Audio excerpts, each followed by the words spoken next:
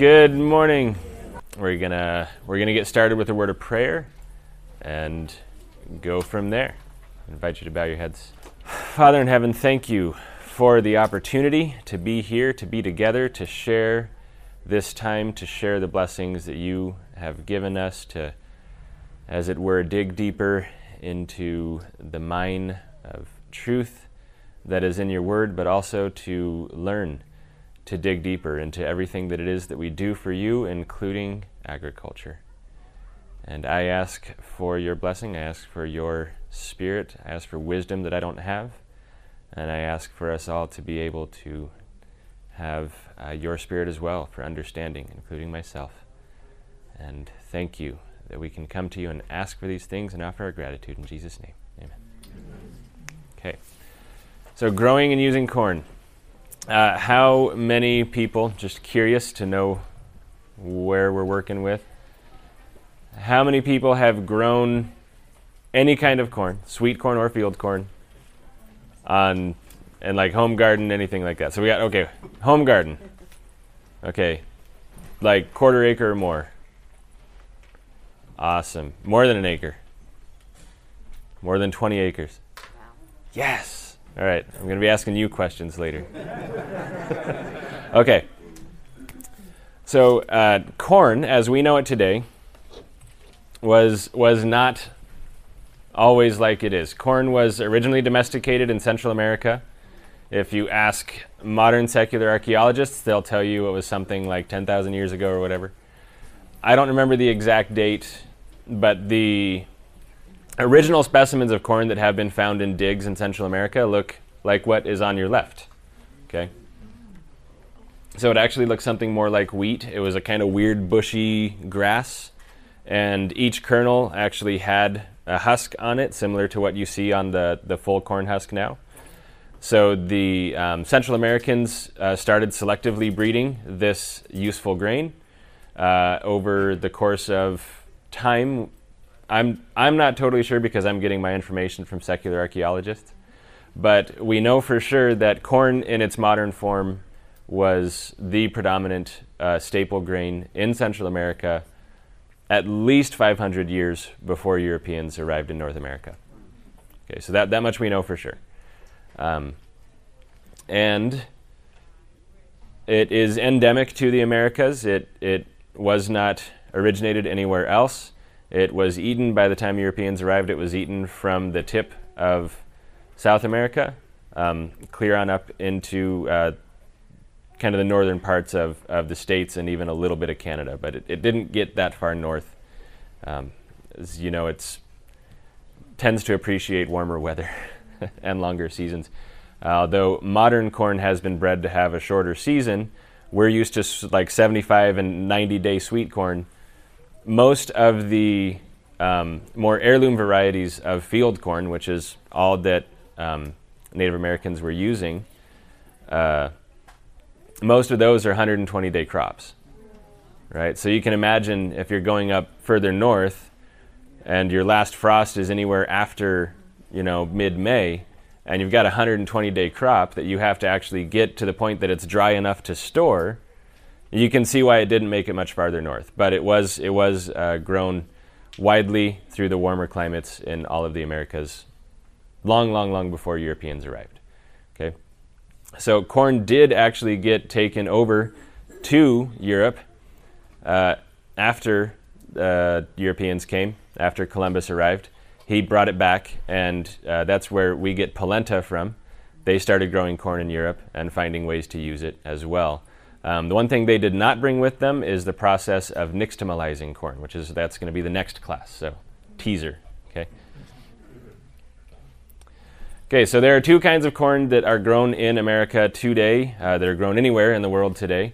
The first one is going to be what we call sweet corn. There are major physiological differences between sweet corn and field corn, okay? Now, you can harvest field corn at the milk stage. It will not taste sweet. Okay, if any of you have gone to Mexico and you've gotten the street corn, the elotes, that they make, that is usually field corn that is harvested at the milk stage, right? That's why it doesn't have a lot of sweetness to it. Now, the sweeter varieties of corn are catching on, and some of the street vendors are starting to use that, but it's not very common. That's more in touristy areas. If you go to, if you really go out into the calle, if you really go to the street to get the street corn, it's going to be field corn harvested at the milk stage. Sweet corn, though, as we grow it, it is harvested much younger. It's harvested at what's called the milk stage. Now, milk stage, I'm gonna switch over to a different screen for a moment.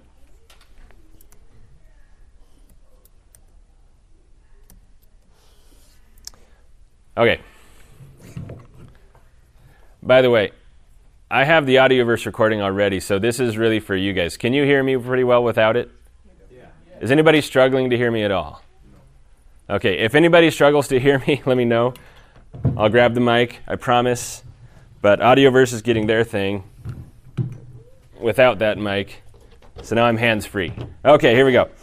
This is a printout that I was given by a very knowledgeable and helpful friend. He's sitting right up here if any of you want to talk to him. This has all of the various growth stages of corn. As you can see, it takes you through even the number of leaf stages and all of the different reproductive stages. There are different stages of the reproductive cycle of corn as far as when it produces the ear and the silk and the tassel and everything, right up on through maturity. And there's a helpful chart down below that talks about all the different stages of the vegetative growth, from emergence up to tasseling and clear on through the reproductive stages. Okay, so there is a point of maturity for all corn where it reaches what's called the milk stage. Okay, so you've got silking is going to happen first. We're going to go through all this in a little bit more detail, but just to give you a preview here. So when we talk about the milk stage, okay, the milk stage is right at that point when all of us know that we should harvest our sweet corn. If you know when you should harvest your sweet corn. Don't want to assume anything. If you have grown sweet corn, you're going to harvest it at the point when the silks have dried out. Okay? You know that if you've got a little bit of green on your silks, you're going to have really tender corn, but it's not going to be very flavorful. Right? So the milk stage is at the point when the kernels have developed their full color. And if you were to take your fingernail and pop one of the kernels, wear safety glasses because it might squirt in your eye. It's not toxic. It's fine. I've had it happen. And what the fluid that's going to come out is going to be a milky color. Okay. You know, at that point, the corn is actually starting to develop complex carbs. It's taking the simple sugars and developing them into complex carbs. Right at the very beginning of that stage is the point of maturity at which you're going to harvest sweet corn. Oh, thank you so much. Look at this.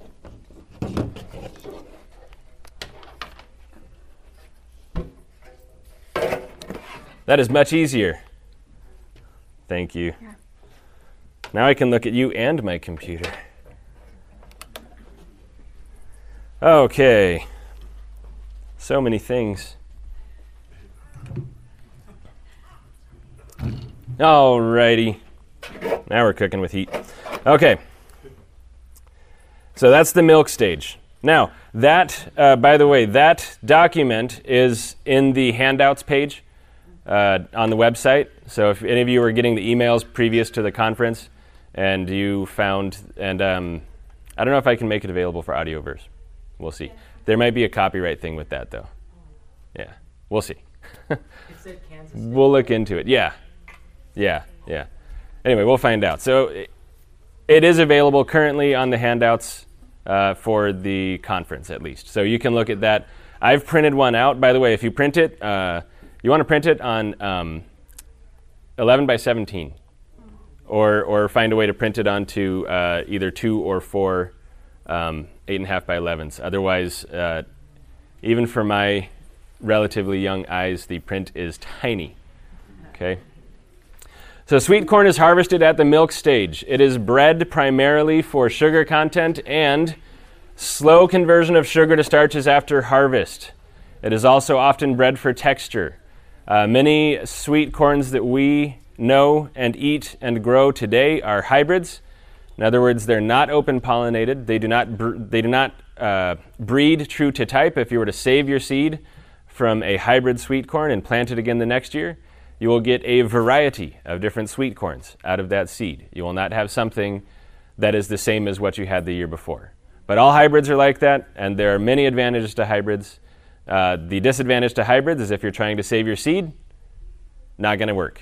Okay? If you want to save your seed, we're going to talk about that in more detail, but just to start with, if you're wanting to save your seed, I would highly recommend finding open pollinated seed.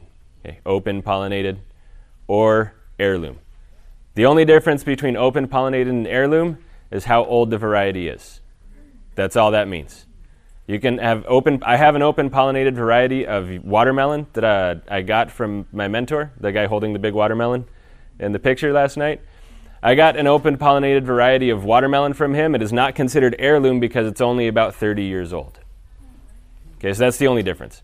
When that seed, when that variety, that phenotype, particular phenotype of watermelon, reaches the age of 75, we can call it heirloom. Okay? So, 40 years from now. So, sweet corn. It has significantly more sugar, and the starches at the point of milk stage, the simple sugar to complex carb ratio is significantly higher on the sugar side for sweet corn. Again, if you were to harvest field corn at the milk stage, it would not taste anywhere near as sweet as sweet corn does. So that gives you an indication of the sugar to starch ratio. And generally, most varieties of sweet corn are not going to get much higher than 6 feet tall. You do have some varieties that are going to reach 7 and 8 feet, but that is the exception these days. Most modern varieties do not reach more than 6 feet tall. Okay, as far as sweet corn goes. Field corn, very different. You do harvest field corn at what is called the black layer stage, the full maturity stage of sweet corn, of field corn. What that's going to look like is right up here, okay? So, once you've gotten to your dent stage, the kernels are still drying out. They're still usually going to be at around a 50%. It's not quite moisture content at this point. It's hard to measure moisture because it's still very high. But the kernel milk stage, when you got to full maturity, what you're going to see here, and they have a close-up of it. Can you see my mouse very well from back there? Yeah. Let me see. What can I don't have a pointer, but we'll go down here. Here's another view of what they're going to call the black layer stage. So this picture is if you were to cut the kernel in half and you were looking from above. Okay? So that's what all these are, by the way. This is what they're calling the black layer stage. That's at the bottom of the kernel, and we're going to have some corn for you to look at too so you can see this. At the bottom of the kernel, you're developing that black layer. That's actually when the kernel's connection to the cob, that's when that completely dies. Right? And that black layer forms so that the kernel is now completely independent from the corn. Okay? By the way, if you want to save sweet corn seed, you have to get to this stage. Okay? You can't harvest sweet corn at the milk stage and then replant it. It might grow, but you're going to have a very, very, very low germination rates. So leave it in the field. Yeah, if you're saving your sweet corn seed, leave some in the field until you've reached this stage of maturity. Okay? All right. So, field corn is primarily bred for kernel size and number. Okay, because you want bulk. Okay? You want some grain. You want a product at the end. All right. Now, you want the same in sweet corn as well, but the primary characteristics they're breeding for are different. Okay? And stalks can get up to 15 feet tall on field corn. Okay, I don't know if it's as common these days. Most field corn's probably around 10 feet. Would you agree with that? Yeah, in Yakima, it gets up to 15. Yeah, okay. There you go. Even so, there you go. So 15's still common. But harvesting can be a task too. I've seen some field corn where you might feel like you need a ladder to get some of those stalks. Is that? Yeah. I've got 15-foot field corn. Okay, yeah. So we've got a couple people confirming for the Audioverse recording. Yes, 15-foot field corn is definitely a thing. Okay. So that you can imagine that makes harvesting fairly challenging if you're doing it by hand. Now, if you have a big tractor harvester, totally different story, right? But again, going back to the major differences here, stalks are significantly taller, okay? And and they're going to be much more starchy, and of course by the time they've completely matured to that black layer stage, there are no simple sugars pretty much. There are virtually no simple sugars left in that kernel, okay? It is starch, solidly starch. I will hear your question, but I forgot to, just a quick announcement. Please write your questions down, and I'm going to give plenty of time at the end to answer them. Does that work? Okay, thank you though. Sorry I forgot to mention that at the beginning. It'll make this go much smoother. All right, these are the basic parts of a corn plant. All right. Now, if you were to go back through that handout, you'd see the different stages, but this is a fully mature corn plant, so you can see all the different parts. The first part that's going to emerge as far as the reproductive cycle of corn is going to be the tassel. That's at the top. All corn is going to have both the male and female reproductive parts, and they can self-pollinate to an extent. It's not recommended, but it's better to have your corn planted in blocks, high populations, and a lot of cross-pollination within your gene pool. You're going to have just much better vigor, and you're going to keep all the characteristics of that seed for much longer, for many, many more generations that way. So at the top, we've got what we call the tassel. That's where the pollen comes out. Down here, you've got your ears, and the silk is actually, in other flowers, you would call it the pistil. That's the part that the pollen sticks to, and then it takes the pollen, the male gamete, and brings that down into the flower, which is the beginning of the ear. That's actually a corn flower, okay? And those silks sticking out are the pistils. And when pollen falls and sticks to those pistils, the silks, it is brought into the flower and fertilizes one kernel. One grain of pollen, one silk, one kernel. Wow.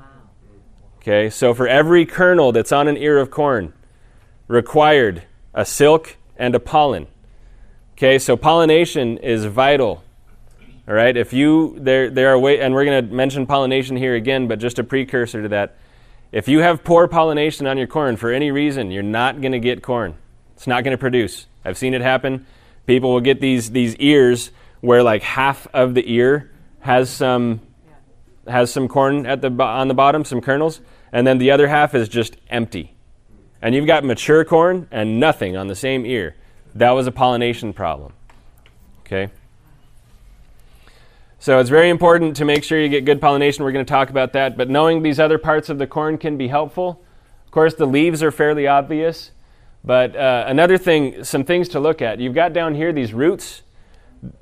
At the bottom of the stalk, you've got these prop roots that develop. And I just struggled to find like a really clear picture of it so you could really know what you were looking at. But you can see this. You can see this here. If you've got this ground level here, these prop roots actually come out of the stalk above ground level. And what they're doing is helping to stabilize that corn as it gets taller. That's a thing that you can look for. Those prop roots are also going to give you a good indication of where the corn is at in its reproductive cycle. Okay, they start to do that usually around tasseling. And if they're not doing that and the corn is tasseling, there might be a problem. And that could be some sort of a nutrient deficiency. It could be not enough water. You never know. That's something that I'm not a super expert on. I've never had corn that didn't put out those prop roots. But I've heard that it's a thing, and it's something to watch out for, and it's a problem that you can address. All right. And yeah, by the way, something fun about corn, these internodes here, it's kind of like sugar cane on the inside. So when the corn is really mature, when the corn is about at that milk stage, if you've got sweet corn, and you chop the stalk above the ear, the corn will still mature, by the way, as long as it was pollinated. And then you can strip that stalk down and chew on it and suck on it, and it's sweet. I do that all the time. Doesn't work with field corn, though. It's not as tasty. Okay, so specifically we're going to talk about growing field corn as far as growing goes. Everything applies to sweet corn that applies to field corn except for harvesting. Harvesting is going to be different for field corn versus sweet corn. So for field corn, seed selection is the starting point of any crop that you're going to grow, right? Seed selection is very important. You cannot grow better corn than the seed that you started with. Okay? Start with them, and that's every crop. So, popular varieties, Hickory King, Reed's Yellow, Hopi Blue, there are tons more. There are some that grow better in some areas than others. For instance, the Hickory King is not recommended to grow it north of Pennsylvania. Okay? So, if you are north of Pennsylvania, you might want to find a variety that works better in your area. All right? These are just some really common ones. These are probably 3 of the most recognizable names within field corn. Does that sound accurate to you? What other varieties would you say are pretty well known? Well, in our area, I think Trucker's Favorite. Trucker's Favorite, Yellow Dent. Okay, there you go. There's a couple more. Something that is important, again, as I mentioned, you want to look for open pollinated varieties if you're planning to save your seed. I have not seen very many hybrid varieties of field corn. I think if you got anything that's not open pollinated, it's probably genetically modified. I'm not saying that as a blanket statement, but I haven't been able to find hybrid varieties of sweet corn. Is that accurate? Field corn, sorry. Yes. They're used widely commercially, but I haven't seen them available for like a home garden. Okay, there you go. So used widely commercially, but haven't seen them available for home gardeners. If you wanted a hybrid variety of field corn, just want to reiterate something here. Hybrid does not mean genetically modified. Okay? Genetically modified is where a company like Pioneer Seeds or Monsanto actually takes foreign genetics and incorporates it into the corn. Okay? Hybrid is where you have a particular variety of corn and another particular variety of corn, and you take the pollen from one and pollinate the other, right? And then you save that seed. That's a hybrid. And they've got these particular strains that they've bred for hybridizing because they have certain qualities, and that first generation of hybrids is going to produce a uniform seed type that's going to have all of the qualities that they're breeding it for. Okay, so it's 2 non-genetically modified corns being crossed. That's an F1 hybrid. Right, and most of your sweet corns are going to be that. I grow hybrid sweet corn, and the flavor is, I haven't had an open pollinated corn that compared, right? But you cannot save your seeds.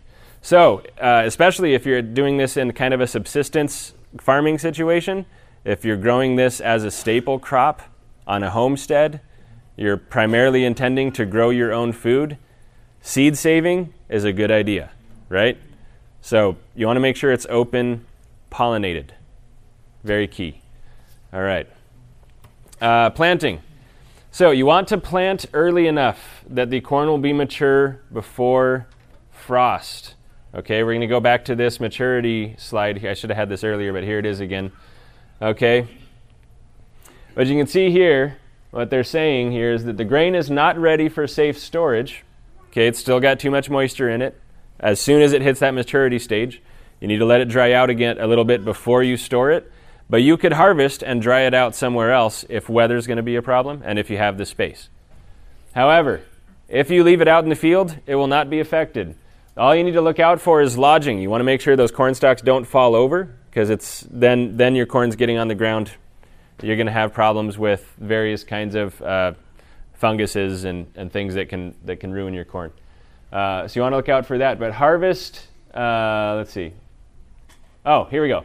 Frost does not impact yields after this point of development. Okay? So you could leave this stuff, like if your corn were to have reached the stage of maturity and then a frost happens, no problem. You can leave it out in the field. Leave it on the stalk out in the field. You'll have these brown, dry corn stalks with ears on them. See it all the time in the Midwest, driving around in the middle of December in Wisconsin. Tons of dry corn they haven't harvested yet. Not a problem. Okay? That doesn't affect it. Moisture is the biggest issue, and lodging. Those are the things you need to watch out for at that point.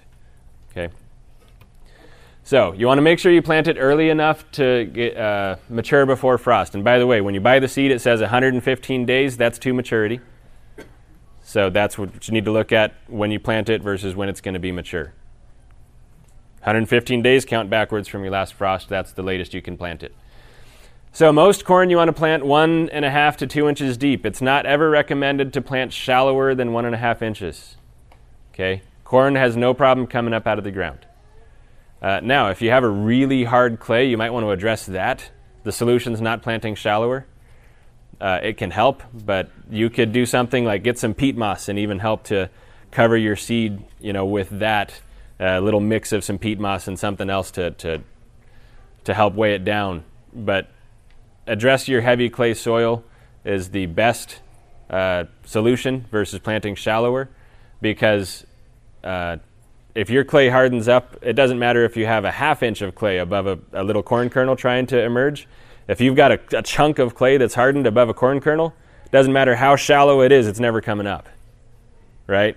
So planting shallower is not the solution. Corn needs to be about a good 1.5 to 2 inches deep. If your soil has reasonably good texture, it will emerge through that, no issues. It's a very, very vigorous seedling. They have tons of energy, and they're a monocot. Is that the word for it? They're not a dicot. They don't have the two cotyledons when they emerge. They just have the one blade, and it comes up like a little spear right out of the ground. No issues. Okay. I plant, and I've always been told to plant between 7 to 10 inches in the row and 30 inches between rows. That is especially helpful if you're doing anything with a tractor. We plant and cultivate our sweet corn with a tractor. So we have just an old school cultivator like they used to use. Some probably still do, with the floating gangs to cultivate your corn. That's how we do most of our weeding. And having those 30-inch rows facilitates easy cultivation. If you're doing everything by hand, your row spacing can vary a little bit. You could plant your corn a little closer, but it's a little hard to walk between the rows if you get much closer than 30 inches, right? Because imagine, you think 30 inches sounds wide, but when you have 6-foot corn stalks on either side with leaves crossing on front of your face, walking through that 30-inch row even can feel a little tight. So if you wanted to plant much closer, you could get away with it, but continuing to work in that field is going to be challenging. So 30-inch rows tend to work very well. If for any reason you needed to, you could plant a little wider, 38 or 40-inch rows. The caution with that is that there's a lot more weeding to do. Okay? You're going to have more area to weed and manage until the corn gets tall enough that the leaves close the row and weed pressure reduces. Okay? So up until that point, anything wider than a 30-inch row is more. So 30 tends to be the ideal. Not too much to manage, big enough to work in. Okay? Farmers used to plant on 38-inch rows for sweet corn, and they found that they were able to reduce that, and they actually increased yield per acre because of the tighter spacing. And then if they got any closer, it was too difficult to work with equipment. Right? So that's kind of that sweet middle ground of 30 inches. Okay, pollination. Here we go. Corn is wind pollinated, and your neighbor's corn's pollen can travel up to a half mile onto your corn. Okay? And in some cases, depending on geography, topography, wind conditions, it can travel even farther. All right? So if you're trying to save your seed, then you need to find a way to isolate your corn.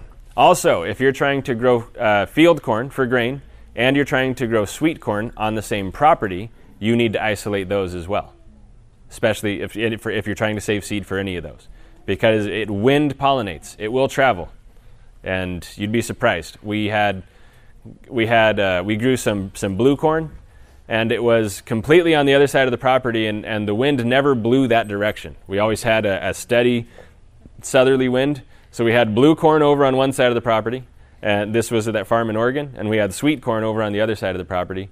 And, these were hundreds, like 500-600 feet apart. Okay? We had blue kernels in our sweet corn. Not a lot, but there were some. Okay? And by the way, corn will be affected. The current generation of corn, the corn that you're growing, will be affected by cross-pollination. Yeah, that's what. That's very unique. Yeah. So if you have a question about that, write it down. It's very unique to corn. Not a lot of plants will do that. If your tomatoes cross-pollinate, you won't know until you plant that seed. With corn, if they cross-pollinate, you can see it right away, and sometimes it even affects the flavor. Right? The kernel actually develops according to the genetics that are there from the pollen. So, a really interesting point about corn. So how can you isolate your corn? There's two ways. By the date that you plant it, look at that days to maturity. From the time that it's mature, go back a couple weeks, or probably a month. That's when you can anticipate tasseling, right? And you can get very specific information about varieties of corn if you go to your seed supplier. If they don't have the information available, they should be able to take a phone call and answer that information for you. Okay, so I know that the variety of sweet corn that we grow is 2 weeks from tasseling to maturity. Okay, so I know that those last 2 weeks, and you need to give a little buffer on that. Sometimes because you have some really good growing days, life cycle speeds up, right? Sometimes you have some not so good growing days. Life cycle slows down. So you could have that change anywhere from 3 to 4 days either side of that window. So you need to look at your days to maturity, and if you're going to plant some field corn, anticipate when that field corn is going to be tasseling, right? Anticipate that it's going to start silking shortly after tasseling, and that you're not going to have sweet corn tasseling at the same time. So you can isolate them by date, so that there's no sweet corn tasseling at the same time as your field corn, right? Otherwise, you're not going to be able to save your seed. Another way you can isolate them is by distance. If you have a big enough property to keep your corn a half mile apart, that would be great. You can do that and save your corn seed relatively safely, especially if you don't have really strong winds and just the right geography that funnels that wind into your other crop, your other field.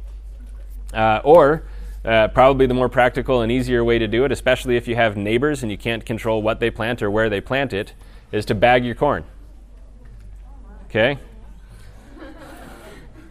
Seems like a lot of work, but keep this in mind, all right? So this is after it's tasselled. This is the silking. Okay? But then it's not going to... You can bag the tassels and tie them up and save the pollen. I don't have a picture of the tassels being bagged. Okay. But this is a picture of bags on the silks. Okay? There are bags you can put over the tassels, and you can save the pollen from your tassel. And then you can put bags over your silks to protect them from getting pollinated by something you don't want them to get pollinated from. And then you can take the pollen that you collected from your tassel and then go ahead and go pollinate your silks with that. Okay? It's not nearly... What was it? It's a lot of work. It is a lot of work, but talk to seed savers, people who grow seeds or who grow hybrid seeds. This is what they do. Oh, right. Right? And if you're trying to save your seed in a situation where you're growing a staple crop for yourself, this is the only way to know that you're going to have pure seed if you've got neighbors that grow corn, or if you want to also have some sweet corn to eat through the summer, but you want to have some corn to make your tortillas through the winter. Okay? Like me. So yes, putting a bag over the silk before it has a chance to get pollinated is the only way to ensure that you're not getting cross-pollination if there is corn tasseling within that half-mile radius at the same time as your silks have emerged. Okay? And honestly, it sounds like a lot of work, but keep this in mind. If you've got one good ear of field corn, you're going to have hundreds of kernels. Okay, we're talking like 200-300 kernels in some cases, right? Some of them have 6, don't they? 6 to 800. Yeah, 600 to 800, right? I was thinking of sweet corn. Even that tends to be more. So let's reevaluate. 600 to 800 kernels on that one ear of sweet corn. You're planting those 7 to 10 inches apart down the row, okay? And So you don't have to do your whole crop. no, you just need to do enough to have the seed that you need. Okay, that makes sense. If you're saving seed, you just need to do enough to save your seed. Okay. Okay? Which, again, it's recommended if you're doing open pollinated, you probably want to save at least 10 years, right? That ensures you have a good level of genetic diversity within your population. And you probably want to save pollen from at least 10 plants, right? And make sure that they all get nice and crossed up, okay? That preserved, because even within an open pollinated variety, you're going to have genetic variation, and you need that genetic variation. You start to lose that genetic variation in your open pollinated variety, pretty soon you could have your ears starting to get smaller and smaller and smaller, and you can't figure out why, and you'll never be able to get them quite back up to the same size without very particular selective breeding. And that can be very challenging. How do you mix that? How do you do that? Go ahead and write that down. Yes, please remember for the end. I'll be happy to answer that, though. I love those kinds of questions. So, growing field corn. Talking about management. Most corn needs an inch of water per week after they've reached the second leaf stage. Okay? It's highly recommended to do your waterings as heavy, less frequent waterings. Right? Corn, it's good for corn to dry out a little bit. Think about it this way. A lot of us are gardeners, right? How many of us have known somebody who let their garden die from not watering it? How many of us know people who have killed their garden by watering the heck out of it? Right? That's usually people's problem. Watering too much, right? It's actually, a lot of plants, it's really good for them, and corn is included in this category, to make them look for that water deeper in the soil. Okay? If your roots are sitting in a nice moist layer of soil all the time, one of the things that, okay, so plants don't have a neurological system like we do where they're thinking through cause and effect and, oh, if this, then that, right? Plants don't operate that way. Plants are signaled to do things by hormones within the plant, okay? And those hormones are produced by environmental conditions. There are other factors at play. Whitmar McConnell could tell you tons about that. But at a very basic level, plants operate based on a set of hormones which are produced by environmental factors. So when you have a root that's in the soil, and there's part of the root is dry and part of the root is wet, that stimulates a growth hormone to tell the root to grow further into the water, where the water is. So when that moisture layer drops in your soil, your plants send roots after it to search for it. Okay, this is especially important with plants that make a taproot, like melons and other cucurbits. If you keep them spoiled, you keep them watered, the second they get just a little bit dry, they're going to wilt. Okay? You make them search for that water deeper in the soil. When they start producing melons and you give them water, they're going to blow up like crazy because they got this massive root system because they had to hunt for water their whole life. Okay, corn does the same thing. It benefits from less frequent and deep waterings. So, for us, I know that if I run the sprinklers that we have, if we run those for 5 hours, that's an inch of rain. So they get 5 hours once a week. They get 1 inch of rain once a week. You let them dry out for that. And we live in Arizona, by the way. Right? They get dry. But you let them, they'll survive, I promise. Now, look for signs of them stressing from being too dry. Okay, you don't want to kill them, but you need to find that balance. Okay, the leaves start curling up. Good indication they're way too dry. Okay, you don't want your leaves curling up. That's a sign of stress. So you start to see that, then you know, oh, I should probably water. But here's another thing to do. Go and dig at the base of your corn plant.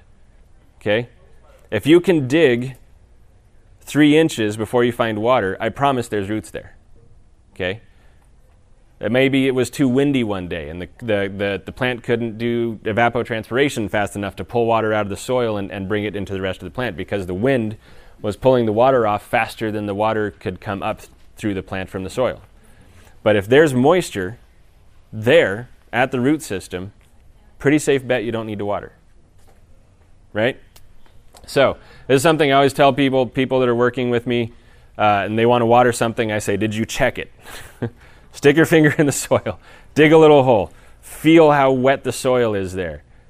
If it's moist, you probably don't need to water. Right? But that's dependent on plants. Like greens, like lettuce and kale, you want to keep them moist. Right? So each plant has different needs. How many of you have children? They all have the same basic needs, right? But some of them you need to treat differently, right? According to their temperament, plants are the same. Okay. So less frequent, heavy waterings work the best. You can furrow water them. So if you hill up your corn, right? If you have a nice furrow between your corn rows, you can fill those furrows, kind of flood irrigation. That works really well as long as your field is relatively flat, especially if it has a slight slope.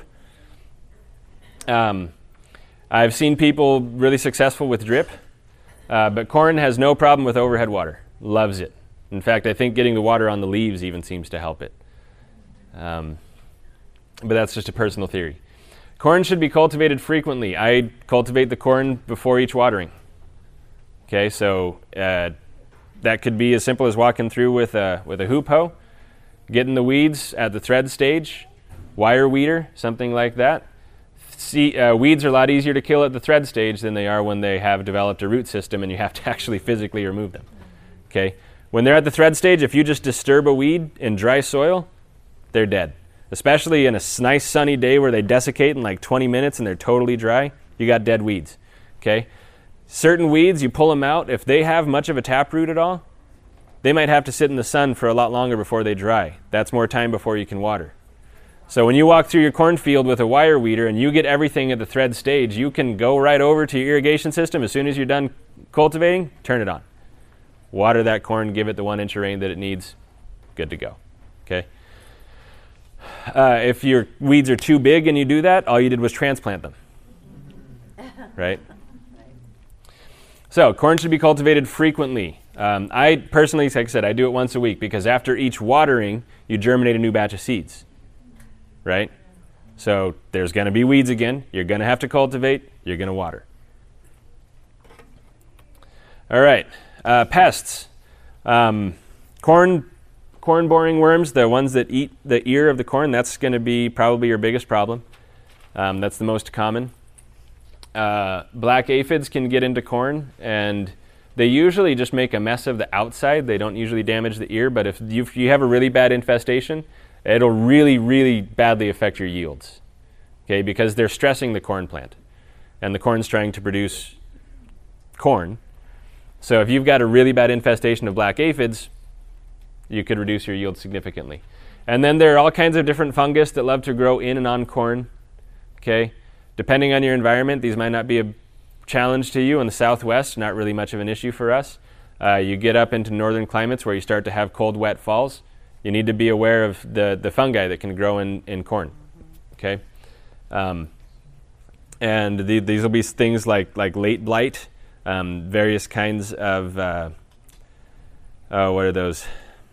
Vercillium wilt, I think is there's quite a few. They're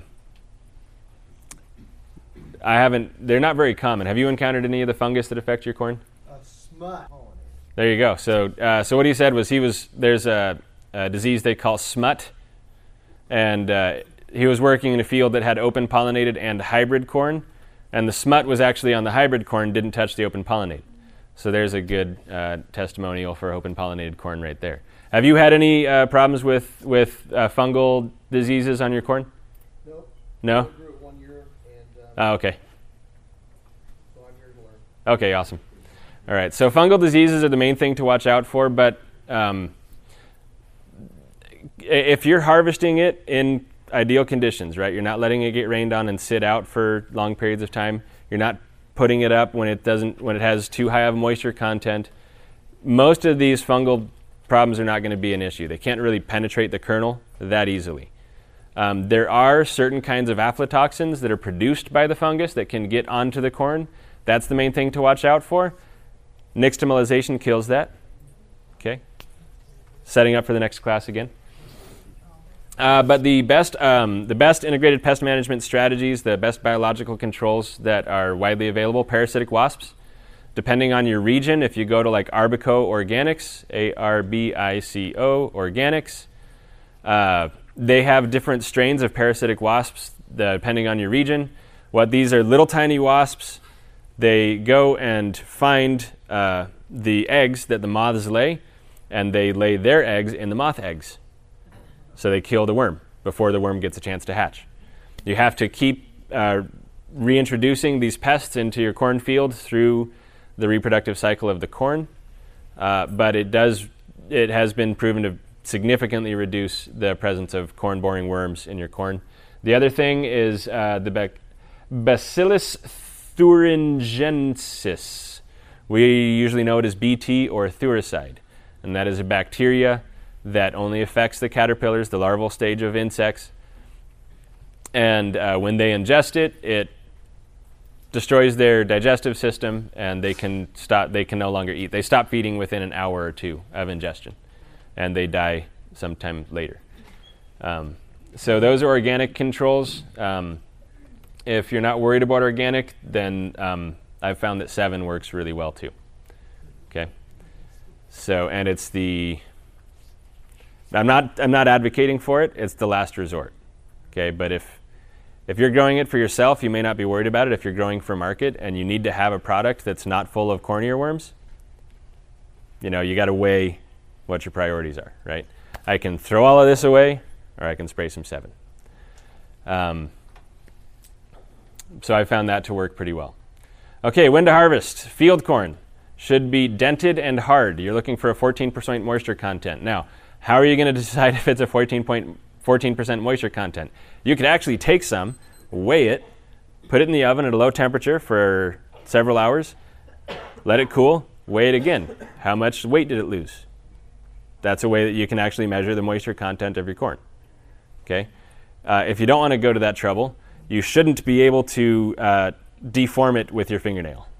Okay? And if you try to bite it, it should be pretty hard. In fact, I wouldn't advocate for biting it too much because it can damage your teeth. Some of the corns get really, really, really hard. But it should be dented on the back of the kernel, should have that dent, and it should be really hard. Okay? And it can be left in the field if needed, but again, keep an eye on weather. Your corn starts getting wet and staying out in wet conditions, you're not losing moisture, and you're just inviting fungus. Okay? So this is part of the planting stage of when you plant it. You want to make sure you're going to be able to get that corn out of the field in time. If you know that you have wet, cold fall where you live, you probably want to plant earlier so that you can harvest sooner. So you're less likely to encounter that.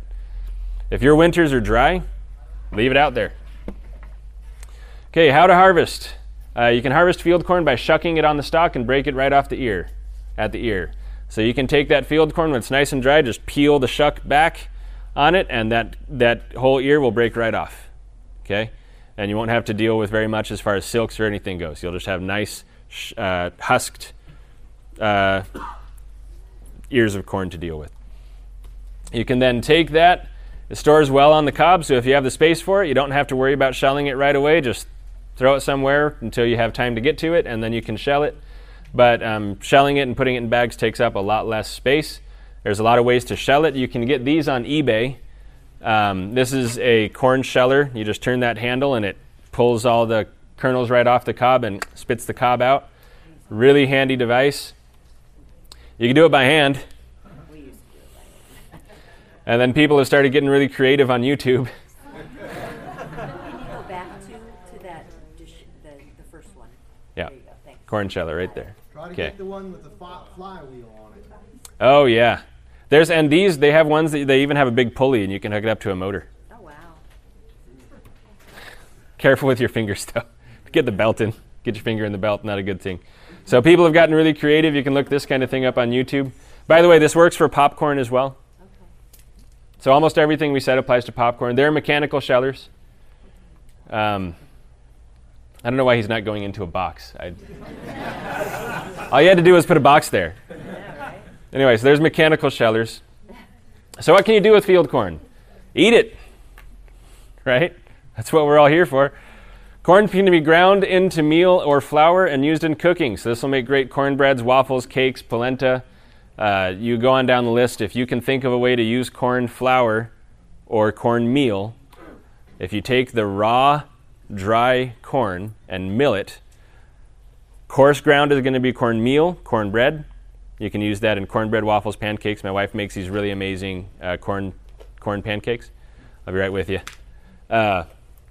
And if you grind it coarse enough, that's polenta. If you grind it really fine, you can use it as a flour. That goes great in certain kind of cakes.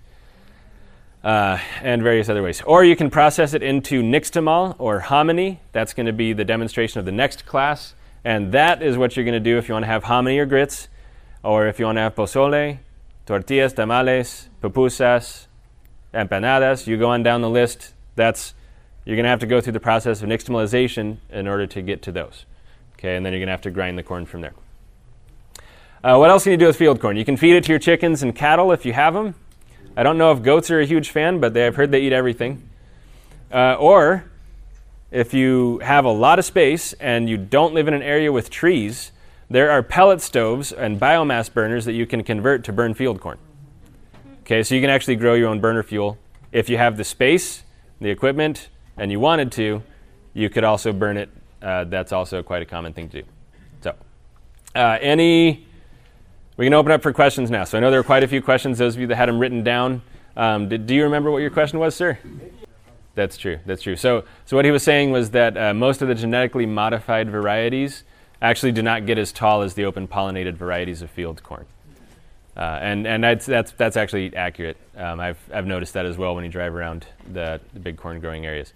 All right, so I know there are other questions. Do you remember yours? I did.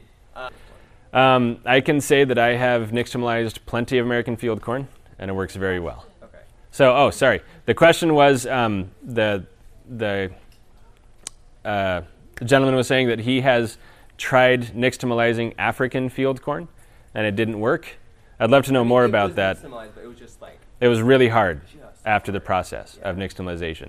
And he was wondering if I've experienced that with American sweet corn, and I definitely have not. I've nixtamalized plenty of it. So, hands, I saw one back here.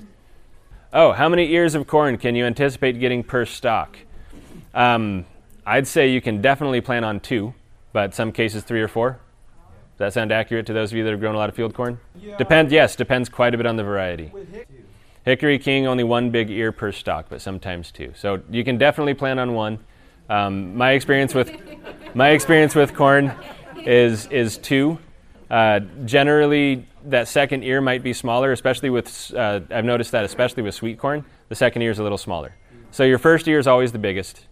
You can expect that to be the case, and they will get smaller. All right, popcorn tends to make more ears. Yes, ma'am. Oh, corn is a heavy feeder. What do we fertilize with? I didn't even talk about that. I personally fertilize with dehydrated, composted chicken manure that I get from a chicken farm, like 3.5 hours away. So we bring a trailer and buy 3 tons and bring it back, and that lasts us a couple years. So, and it's a high nitrogen chicken manure. It's a 8-4-2, and it works very well for us. I fertilize with that at the beginning of the season, and then we will spray trace nutrients through the season about once a week, or once every 2 weeks or once a month. We'll hit them with a good trace mineral solution when they're at about the 4th leaf stage, and then we'll do that again about every 2 to 4 weeks from that point on. And usually the second spraying we can do with the tractor sprayer, and after that we have to do it with the hand spray. And that's pretty convenient too, because then we can go through and spray our BT at the same time most cases. Yes. If there's anybody else who's used a cultivator with coulters, they would be able to answer that question. I actually don't. My cultivator doesn't have coulters. It's just the shovels, just the shovels on spring gangs, and they're the duckfoot style of shovel. So they're kind of like the chevron. I cut off the ear on the sides that are next to the rows, or the person who owned it before me cut off the ears on that, and that was a very wise choice of them, because you can actually see where you're cultivating now instead of killing corn as you go, why is that dead? I don't know what happened to that. So I found that without the coulters, I like if you set up your 3-point and really tighten things down so that your cultivator's not swinging around on you, and you manage your tractor well, I found that the coulters aren't necessary in terms of stabilizing the cultivator. And coulters are really most useful when you have organic material on the soil. So if you have, for example, if you are cover cropping and doing a no-till setup where your cover crop is forming a mulch on the soil, then coulters are going to be essential. But in my case, they're not. We do grow a cover crop, but we till it in. And maybe I used the wrong term, but what I meant was the cultivating, what actually turns up the soil. Okay, so the shovels then, yeah. So when they're young, so when I do my first cultivation at the second leaf stage, I would say I have a good 4 inches to either side of the crop. So I got an 8-inch wide band. And there's a lot more work to do with the hoop hoe, so you have to walk each row with the hoop hoe and finish off your cultivation by hand that way. But the crop is so young, you don't want to throw too much dirt. You can actually bury them, and then that's even more work. You have to go through and unbury them on top of still having to go do the hoop hoe part by hand. By the time they get older, I can usually move that in about 2 inches for the second cultivation. And then I actually am moving dirt up onto the plants themselves and hilling that row. And by the third cultivation, if I can usually still get through by the third cultivation, I'll move that back out to the 8-inch mark, and I'll go faster because it throws more dirt up onto the row. And there's usually very little hand cultivation that needs to happen at that point. Because you've thrown the dirt on the row, it buries and smothers the weeds at that point. So there's very few weeds if you do that on your third cultivation. And that'll work for sweet corn or field corn if you cultivate that way. If you have a cultivator for your tractor. If you don't, I'd recommend a wheel hoe. And there are wheel hoes that you can use that will actually straddle the row. There's double wheeled. They're hard to find. But they'll straddle the row, and you can actually push down both sides of the row and hill and cultivate your corn that way. And then you can switch it out to a big stirrup hoe setup to go between the rows. And if you're doing anything less than about a 1/4 acre, that is still a lot of work, but it's totally doable. Yes, sir? So if I'm planting like... No. Yes and no. All right, so the question was that your... Yes. Okay, so the question was, if you have multiple varieties of corn on the same property and they all cross, and you save that seed and plant it again next year, are you going to get just a mix of those varieties? And the answer is yes, but the answer is also no. So you could get some that are going to breed true to type, is what we would call it, where it breeds to make the same corn as what you had before. But what you're going to have more of is crosses of those two that are going to present qualities of both parents to varying degrees. I look more like my mother than I look like my dad, but I'm still half my dad, right? So you're going to present the qualities of one of the two parents probably more, and in a lot of cases, you're also going to have corn that presents the qualities of both parents evenly. So that's going to be the bulk of your population if you were to save intermingled seed like that. Yeah. Now, if you wanted to make a new variety, you could do that, right? And you could see what comes out, like, oh, I like that one. Okay, we're going to grow that, so then isolate and save the seed from that. Well, you might have a new variety out of that, but it takes about 4 generations to stabilize. So you'd have to do it 4 times before you're going to have a new corn. Yes, sir? So, and you couldn't see any sweet corn. Yeah. So what he was saying was he grew field corn and sweet corn together, and it all became field corn when it was done. And that's the reason, so that the first generation, the kernels that you're getting on your cob, are the result of the pollen that produces them. So you're going to have a mix. In that case, you're going to have a mix. You're going to have on those cobs, what you're going to have are some of the kernels that were pollinated by the sweet corn, some of the kernels that were pollinated by the field corn on both varieties, right? So what you're going to end up with is some really starchy, weird field corn and some kind of awkward, sweet, tender field, vice versa. You know what I'm trying to say, right? So the kernel that is produced on the cob is actually a product of the pollen that made it, just as much as it is a product of the plant that it grew on. Yes, sir? Does anyone else? With corn specifically? Corn and some other... Okay, so the question was, do I have experience intercropping with corn or with anything else, or if anybody else has experience with that? I can tell you I do not. What is intercropping? I will tell, what is intercropping was the question. Did you have something to answer to that? Yeah.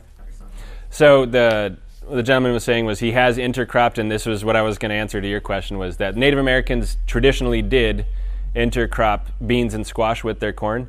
They did not plant their rows at 8-inch spacing, and they did not plant their rows 30 inches apart. Okay? So because corn produces so well, right, you plant one kernel, you're getting like 1,000 kernels back. Okay? So if you plant a pound of corn, get ready for 1,000 pounds of corn, right? So the Native Americans knew that they didn't need to plant acres solid with corn like we do in order to be able to get through the winter, right? So they did not plant nearly on the spacing that we do, so they could get away with intercropping in corn. Corn is so vigorous that when it closes up that row, weeds can't grow. That should tell you something, right? So weeds are not growing in that field because it's closed the row. You can plant something else out there, but you're going to need to adjust your spacing on the corn if you're going to want to intercrop with anything. There were other, and what was intercropping is the practice of planting crops next to each other. Some people call it companion plantings, where you're going to plant in the same bed. For example, it's common practice in greenhouses today, and I'm going to take probably like 2 more questions to wrap up. So you 2 gentlemen back there that are raising your hands, I got you. Common practices in greenhouses today is that you're trellising tomatoes, and on that same bed, you're going to plant radishes or some kind of quick crop. You're using up that space. They work well together. There are certain crops that you don't want to intercrop together because their root systems create different soil biomes, so they don't work nicely, right? So that's another thing to keep in mind. Yes, sir. Okay, and that's the road. So he was saying the Rodale Institute has good information on intercropping with corn, and they're using nitrogen fixers as well to even feed the corn through the life cycle. Yes, sir. Absolutely. Yes. So the question was about the quality of the chicken manure. I said that I fertilize with chicken manure, dehydrated, composted chicken manure, and if you have if there could be problems with if the chickens are fed some sort of hormones or anything like that, and absolutely yes, you want to vet any fertilizer source that you're going to use on your crop, right? If I know that the chicken farm that I'm getting my manure from has a habit of feeding the chickens things that I don't want in my field, then I'm not going to buy that fertilizer, and you're going to need to look elsewhere, okay? And if a fertilizer company is not transparent with you, it's probably not a company you want to deal with, okay? But there are, fertilizing is such a problem these days. To some extent, you also need to do the best that you reasonably can within practicality, and leave the rest up to the Lord. Because honestly, if you were to say, well, I'm going to drive halfway across the country because I'm going to try to buy this fertilizer and I know they don't have any heavy metals in it. I mean, I admire you for that, but I'm not going to do that. I don't have the time or energy or finances to be able to accomplish something like that.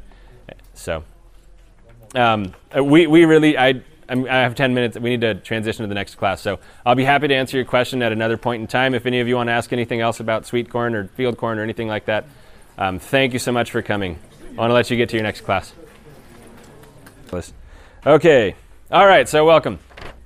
So this is unofficially a part 2 of the one before. So if you want to learn about growing the corn, go back and listen to the Audioverse recording. If you were already here, then you're all set. Okay.